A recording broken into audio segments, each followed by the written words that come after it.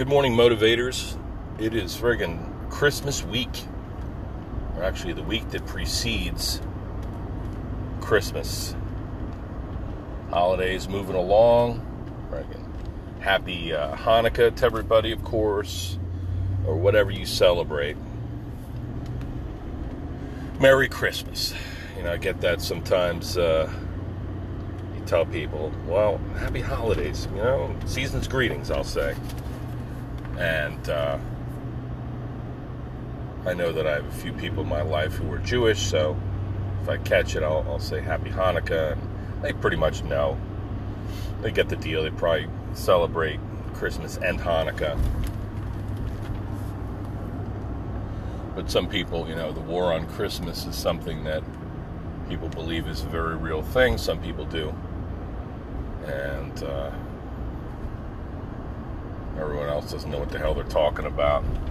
But everybody's trying to protect their ideals and things that they hold high and love and respect. And I appreciate that, even if I might not agree that there's a war on Christmas.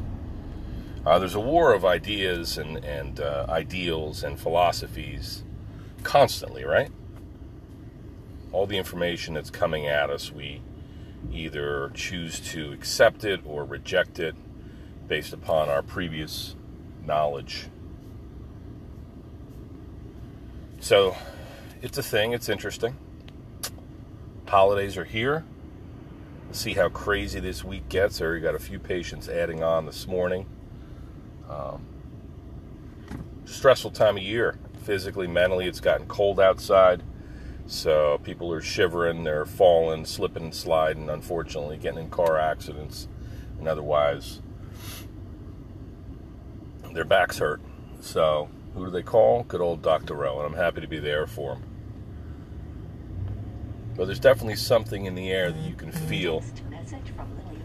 Yes, that's my little girl. Oh, she loves me. She does not like when I leave early, that Lil. I'm sorry, just to clarify, I got a text message coming in from my daughter. She does not like when I leave early. It'd be nice if I could walk her to the bus stop every day or drive her to the bus stop, and I try as often as I possibly can, but more and more I've been needed early at the office, and that fucks with my getting my daughter to the bus stop. So I'm going to work on that in the new year.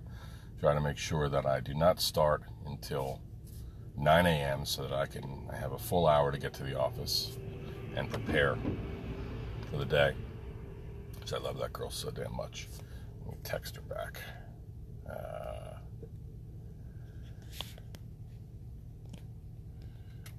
Love you too, baby.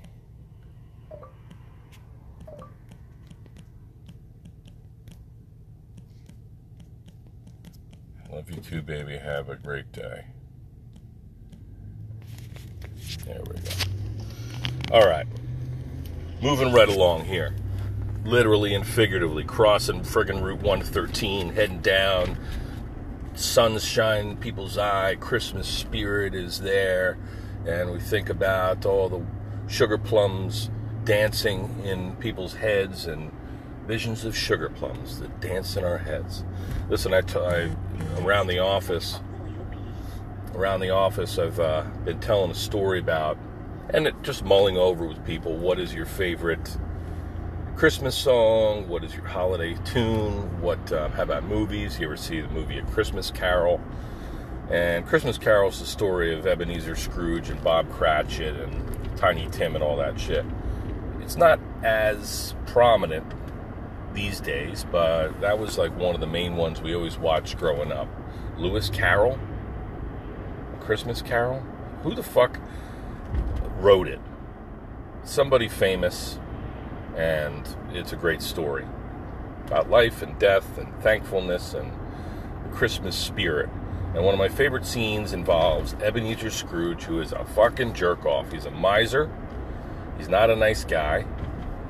He's all about business. He's past midlife now, and he's a curmudgeon, just kind of hangs out in his house, goes from work to the house. He's a slave driver at work, pulls rank constantly on this dude called Bob Cratchit, who is his clerk or assistant, essentially, And all Bob wants to do is have a positive work environment, so he's nice as can be to Ebenezer, Mr. Scrooge, as he calls him. But Mr. Scrooge is a dick. So keeps it, just above freezing in the office. And if Bob, God forbid, Bob Cratchit would be caught putting another lump of coal on the stove to turn the heat up a notch, Ebenezer Scrooge will jump in his shit and give him a bunch of grief.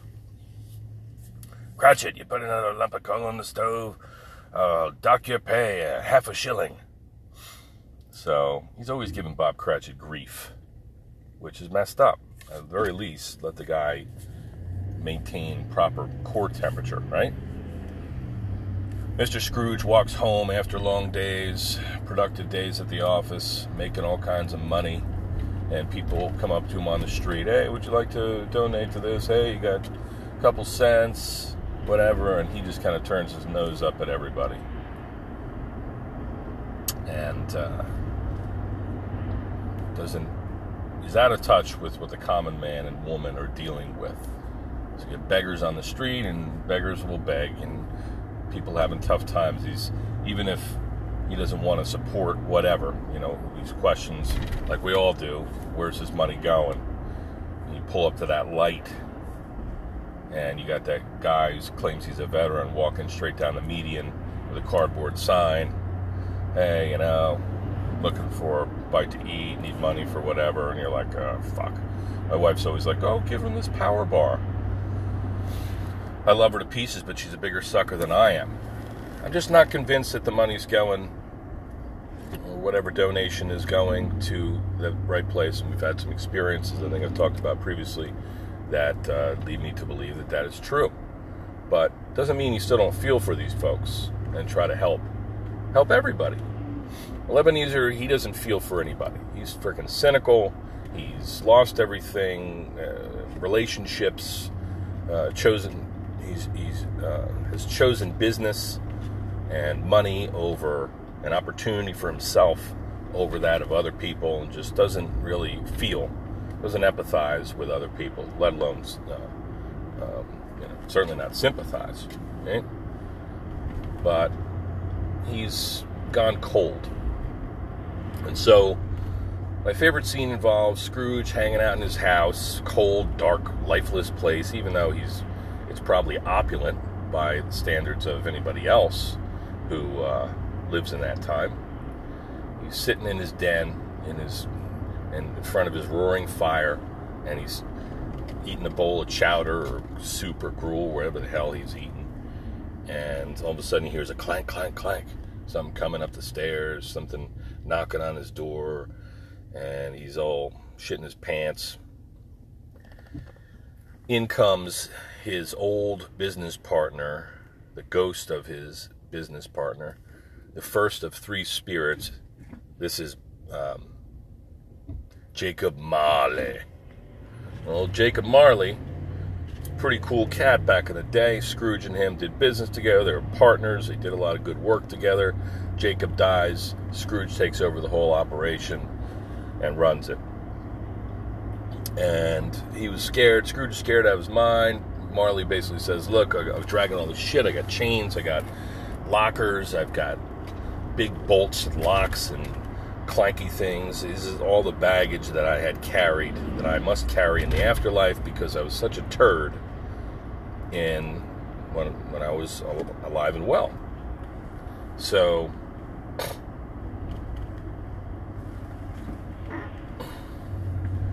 Scrooge is like, whoa. And Marley says, shit, well, you got your chains. You think these are a lot? Your chains, your baggage is so much greater. You're on track for beating me, and you're going to be carrying all this shit with you. Clank, clank, clank. DDIP strength. Hauling all this shit around there in the afterlife. So you better change your ways. Like a scared straight sort of scenario. And at one point, Marley says, oh yeah, when we were so focused on business, when we should have been helping people out and had a heart for the less fortunate. And Scrooge says, oh yeah, business. Well, we did do do pretty good business together. And Jacob says, business? mankind was our business. Like, we should have looked out for other people. We had a lot to be thankful for. We were blessed with a fortune and successful businesses. Well, maybe we could do something to help other people out who might be struggling comparatively. And Scrooge is taken aback, completely foreign to him. He had never really thought about it. Or he did, but he just overrode those thoughts of kindness and charity with, fuck it, I'm all out for myself, right? Which is unfortunate, but that was what Scrooge chose to do. And I think that that's great. I think that's a great scene that really sums up the whole thing, that mankind is our business. We need to look out for our fellow man and woman around the holidays, regardless, and all year. Be thankful for the things that we have. Count our blessings. While we're celebrating our theology at the birth of Christ, or whatever holiday, Hanukkah, whatever your chosen deity is, this is the time of year that we associate with a rebirth. A new year is coming. January, I read the other day, it comes from the Roman god Janus, which had twos, that means doorway. So basically, this is a doorway. Janus is depicted as two faces in opposite directions. Kind of like the balance, almost a yin and yang, I guess, the doorway, but it means doorway, opening of a doorway. And so we're on the threshold of a doorway to a new year. So the beginning of something, the birth of Christ, the beginning of a new day, a new dawn, a new life. So let's go.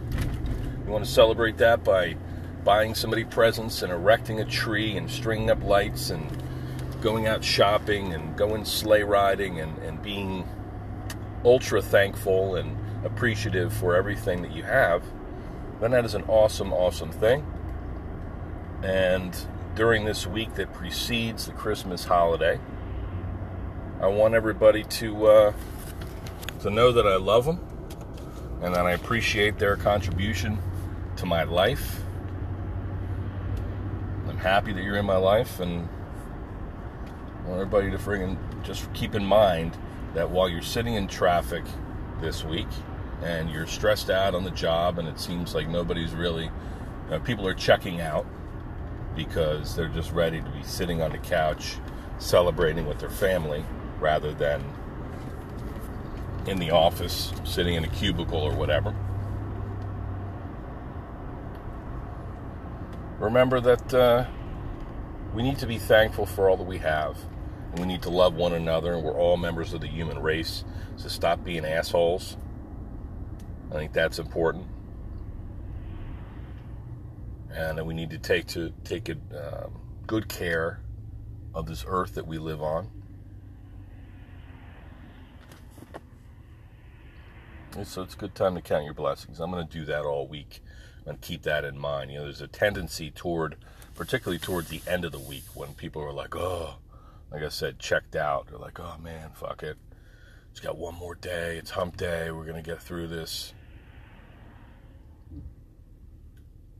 Particularly at those times when the motivation seems at its lowest point, I'm going to throttle up and drive through with appreciation and with patience for other people, and to try to fight the tendency within my own body and mind that, I'm chasing the clock, or this guy needs to fucking go, though. Smelling the barn door. One of my boot camp instructors, drill instructor, or one of my staff NCOs used that phrase, smelling the barn door. It's like, I can't wait. It's like you're an animal wanting to go out into the fields and forage, chew the cud. But you can smell that barn door. You can smell that it's about to open and what's beyond it. Jumping the gun. So, premature holidayulation. Whatever. So let's just freaking enjoy the ride. Let's take it easy. Take it as it comes this week. Be thankful for all that we have. Reach out to our brothers and sisters. Be kind, be understanding, and get ready, get poised and focused for the new year. In closing, I would like to share with you that I downloaded this audiobook over the weekend. I was watching a podcast to end the week, Joe Rogan and Dr. Andrew Weil. Well, I've known about Dr. Weil for quite a while. Remember back in the 90s, I had read some articles that he wrote. He was obviously a forerunner, a real important guy in terms of alternative medicine and complementary, and the merging of modern medicine and alternative medicine, or allopathic medicine and alternative medicine. Medical doctors and acupuncturists, chiropractors, massage therapists, herbalists. And so that was a really unique concept at the time. Nobody was doing it, and still kind of never fully took root in terms of medical doctors understanding or changing their training so that they appreciate other approaches. I mean, there's some of that, but it seems to be a lot of when everything's a hammer, when everything looks like a nail, you're a hammer. When everything's a hammer. Yeah, when you got a hammer, everything looks like a nail. That's fucking what it is. I'm sorry. So anyway, I downloaded this book. It's called Breathing. And it's a fairly short book, but it gives you some really good scientific basis for breathing techniques that are popular in meditation. Basically says that all breathing and meditation, their origins can be traced back to India thousands of years ago. And so they have different ways that they did it. They're fairly simple techniques, simple but workable.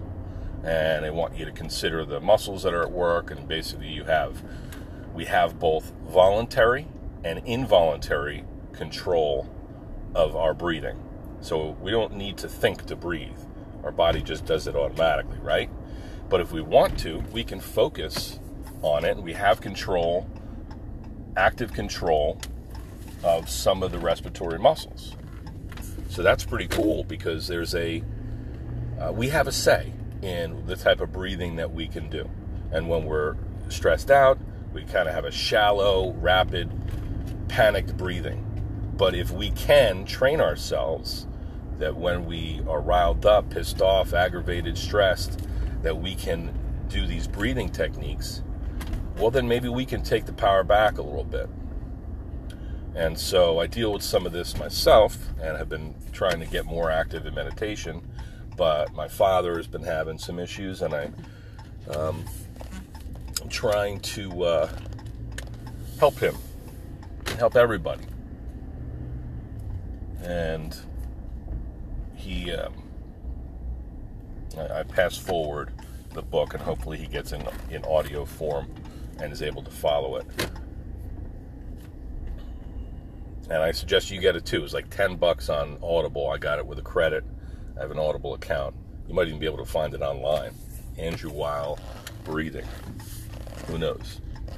But pretty sensible guy, very calming voice, and it might be something to look into. Yes. Listen, love and respect. Have a wonderful Monday. The sun is shining. Kick ass and take names.